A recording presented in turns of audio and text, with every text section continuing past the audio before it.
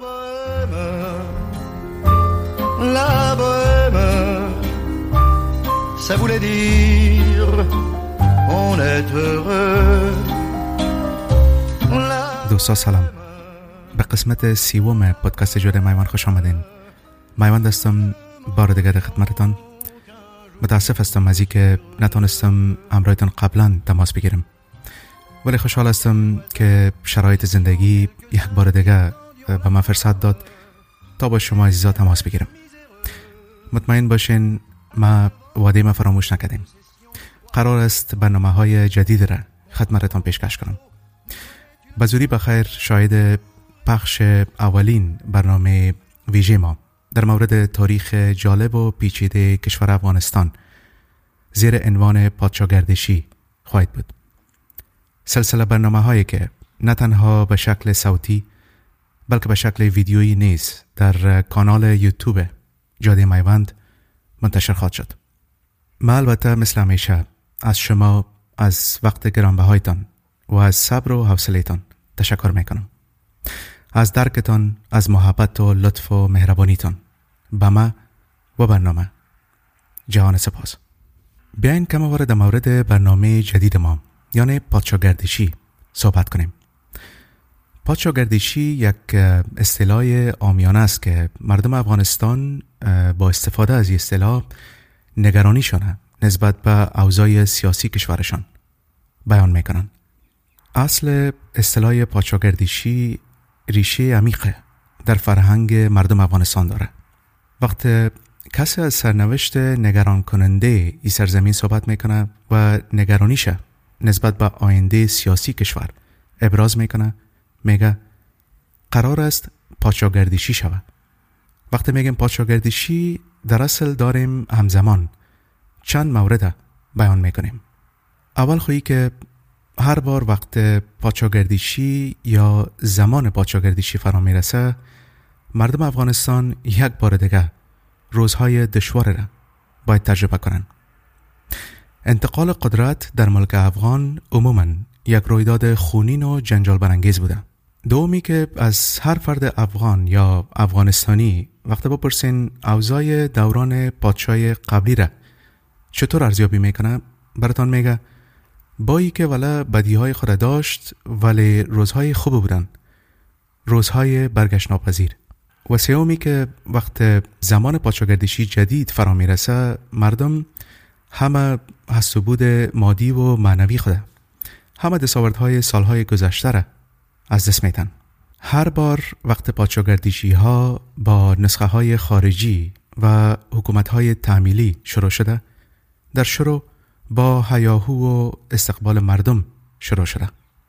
دولت مردای کشور افغانستان به مردم وعده های سرخ و سبز دادن، از بالا بردن سطح زندگی صحبت کردن، ولی به مرور زمان نخبه هایشان از مردم بیگانه شده، از داخل از هم پاشیدن.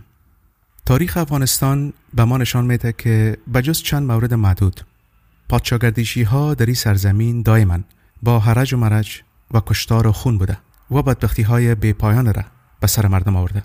بدبختی هایی که بالای روح و روان مردم از این سرزمین تأثیر عمیق گذاشته و حتی میتونیم بگوییم دیدگاه و نظرشان نسبت به خودشان و جهانشان تعریف و تعیین کرده.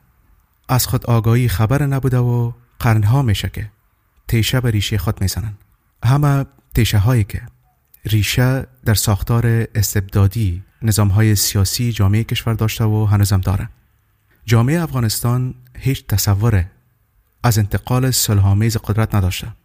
جامعه که حتی وقت انتخابات برگزار میشه او را پادشاه گردشی فکر میکنن.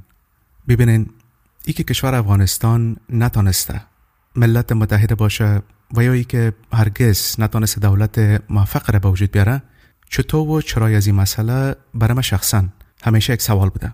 مردم افغانستان چرا نتونستن ملت متحد بسازن؟ چرا نتونستن دولت کارا و موثر را ایجاد کنن؟ آیا مشکل از دولت مردا و قشر سیاسی کشور بوده؟ یا ای که ساختار نظام سیاسی کشور مشکلات تکنیکی خود را داشته؟ چرا روندهای مختلف سیاسی در افغانستان ناکام شدند؟ آیا مشکل اساسی افغانها درونی بوده یا بیرونی؟ آیا چند تباری بودن افغانستان در ناکامی ایجاد یک دولت و ملت متحد و موفق نقش داشته؟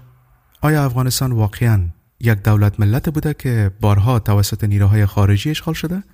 چیزی که آقای غبار، تاریخ نویس مشهور افغان، در کتاب افغانستان در مسیر تاریخ با ما میگه، یا ای که ملت اصلا هرگز وجود نداشته و دولت‌های بی ملت بودن که آمدن و حکومت کردن و رفتن.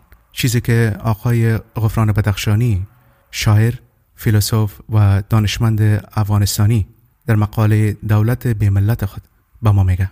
آیا قبل از اینکه حتی دولت به وجود بیاید لازم نیست ملت وجود داشته باشه؟ آیا دلیل اصلی شکست نظام‌های سیاسی در افغانستان عدم وجود یک ملت بوده یا ای که دلایل خاص دیگه وجود داشته؟ ما با آغاز سلسله برنامه‌های تاریخی که قرار است بخیر به زودی به نشر برسه قصد دارم به همه ای سوالات تا حد امکان بپردازم. ببینین، مطالعه تاریخ در نهایت ما را به فروتنی، همدلی و تفاهم دعوت میکنه. مطالعه تاریخ پیچیدگی گذشته را به ما میآموزه. آگاهی ما از پیچیدگی تاریخ البته تا جایی را به ما کمک میکنه تا درک بهتره از واقعیت‌های فعلی ما و جهان معاصر ما داشته باشیم. تاریخ هرگز سیاه‌سفید نیست. هر کسی که براتون میگه تاریخ سیاه‌سفید است اشتباه میکنه و احتمالاً هدف شوم داره. ای عموماً افراطگرایان چپ و راست هستن که تاریخ قصداً تو پیش میتن. با تقلبکاری‌های زیرکانیشان مردم عام بازی دادن، اهداف سیاسیشونه تقویت و دنبال میکنن. ببینین، گذشته را نمیشه با آسانی توضیح داد. لذا اما تو که تاریخ کشور پیچیده و دشوار بوده، همه تو راه حل سیاسی برای بحران فعلی کشور پیچیده و دشوار خواهد بود. راه حل ایدئال برای مشکلات قدیمی و دائمی افغانستان وجود نداره. کشور نیاز به جادو و جادوگر و شعبده‌باز نداره. یگانه راه اجماع سیاسی است. و اگر قشر سیاسی تازه نفس جوان افغان یا افغانستانی، هر نامه که سر خود میمانند، از هر قوم و ملیت که باشن، خود آگاهیشانه بلند نبرن و از تاریخ کشور و جریانات سیاسی و فرهنگی کشور خود آگاهی درست پیدا نکنن، این کشور تا ابد فقط یک واقعیت جغرافیایی خواهد ماند و بس. یک کشوری که برای همیشه در آشفتگی و بحران سیاسی، اقتصادی و اجتماعی قرار خواهد داشت. یک کشور بی ملت و بی دولت، یک کشور و دولت شکست خورده که بیشتر به یک هتل میمانه که همه میمانا وظیفه اجرا میکنن و همه کارمندهای هتل پا سر پا در داده از خدمات میمانا لذت میبرن و در نهایت همیست که پادشاهگردشی های جدید را پای در پای تا ابد تجربه خود کردن. تا برنامه آینده، خدایا را نگهدار. La bohème, ça voulait dire on est heureux.